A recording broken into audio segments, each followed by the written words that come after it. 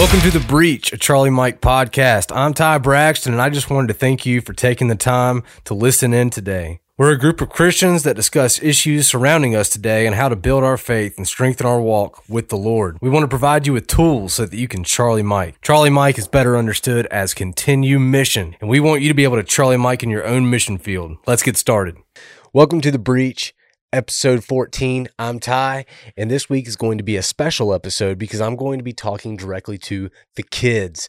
As I discussed last week, I spoke at King's Christian Academy, and I also talked to the younger kids, elementary, preschool, and some of the middle school children, and we had a blast. We actually discussed David and Goliath some. I know that's probably a topic that is discussed with the kids over and over and over, but I wanted them to really understand, even though David was probably a teenager, young man in the Bible, I want these kids to understand, I want you kids to understand that you can be mighty in battle, even at your age. Don't let anyone tell you that you can't make a difference. So the title is Mighty in Battle, and I'm going to show you some pictures real quick.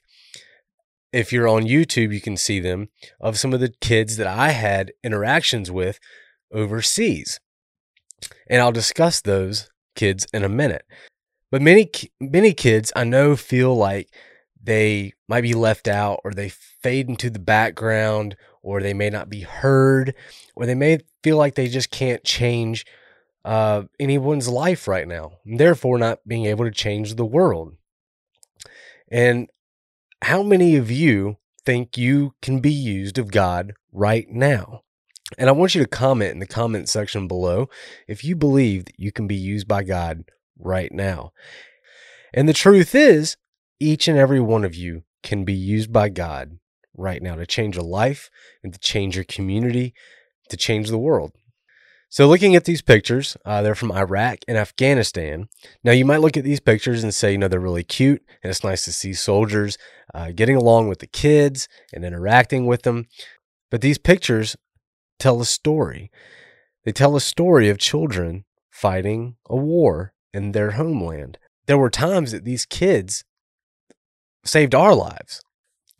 And they would come to us in secret and tell us where a trap was, or who was waiting for us and where. They would tell us when the attack would come. They didn't have cell phones a lot of times, and they didn't have radios or weapons, but that did not stop them from helping us and making a difference. And they saved our lives, which helped us win battles. They knew if they were caught, they might be in danger or put their families in danger, but they helped us anyway.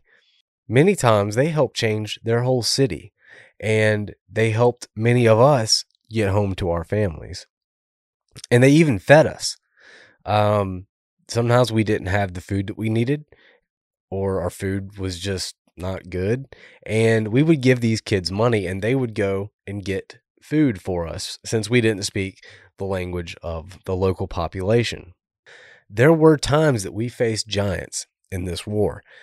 There was the giant of a stronger enemy or a sneaky enemy, because we didn't know what they were doing. There were times that we faced the giants of hunger, the giants of loneliness. We were in a country that was not our home, and we didn't know anyone or speak their language. There were times that these kids helped us talk to people who didn't know our language, and we didn't know theirs. They also reminded us that they loved us because we were making their home a better place, and that we were not alone. They would help us. We were soldiers that could fight battles and take on the enemy we were trained to take on in the war. But these kids made us stronger and made us better.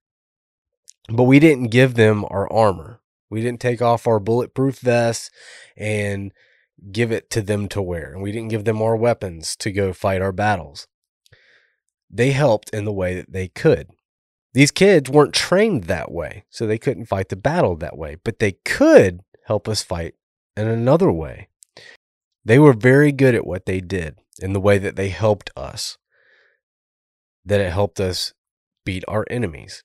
Like I mentioned earlier, I know you've all heard about David and Goliath, and David had fought the battle at home to keep his sheep safe.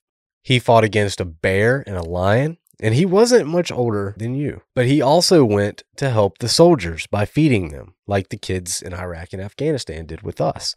But when he saw the giant, he wasn't afraid. He didn't look up at the giant.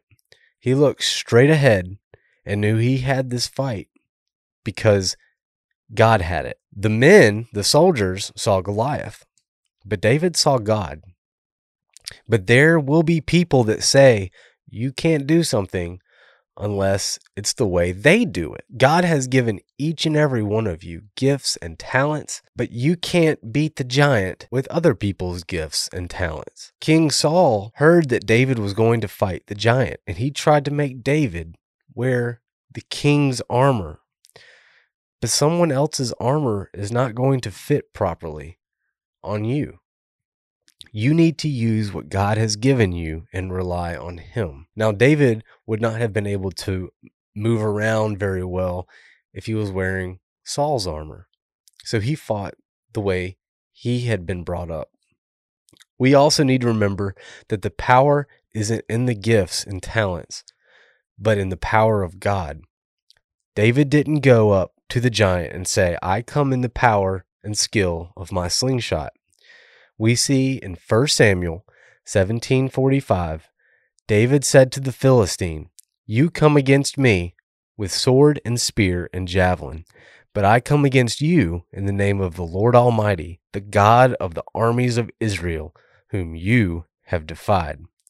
And there will be things that attack your home and attack your family and friends and your church and your school. Go to those people. Let them know they are not alone in the fight, and you can fight with them. You can fight in prayer. The devil cannot stand it when you pray, because your prayers are powerful and they are heard by God. Because the devil wants you to believe that he is a giant. But if we pray, we realize that the devil is small.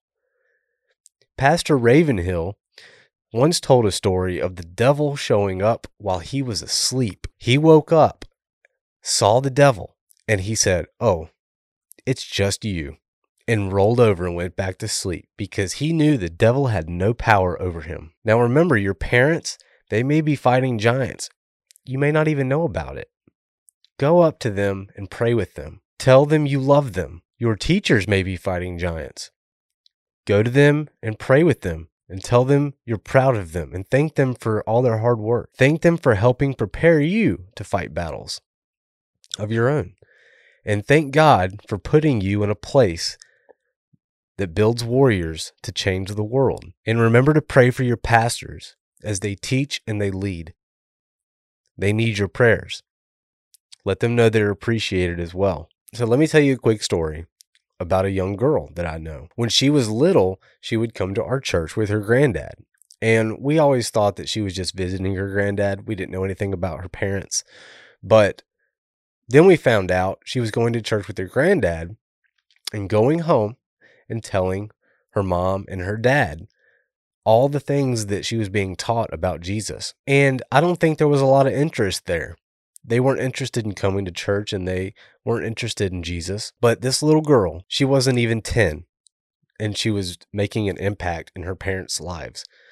She would go home, tell them about Jesus and tell them about Jesus and tell them about the love of Jesus and tell them about all the freedom in Jesus. And she just kept going week after week, going home week after week, telling her parents week after week about all the things that she was learning and the experiences she was having in Jesus.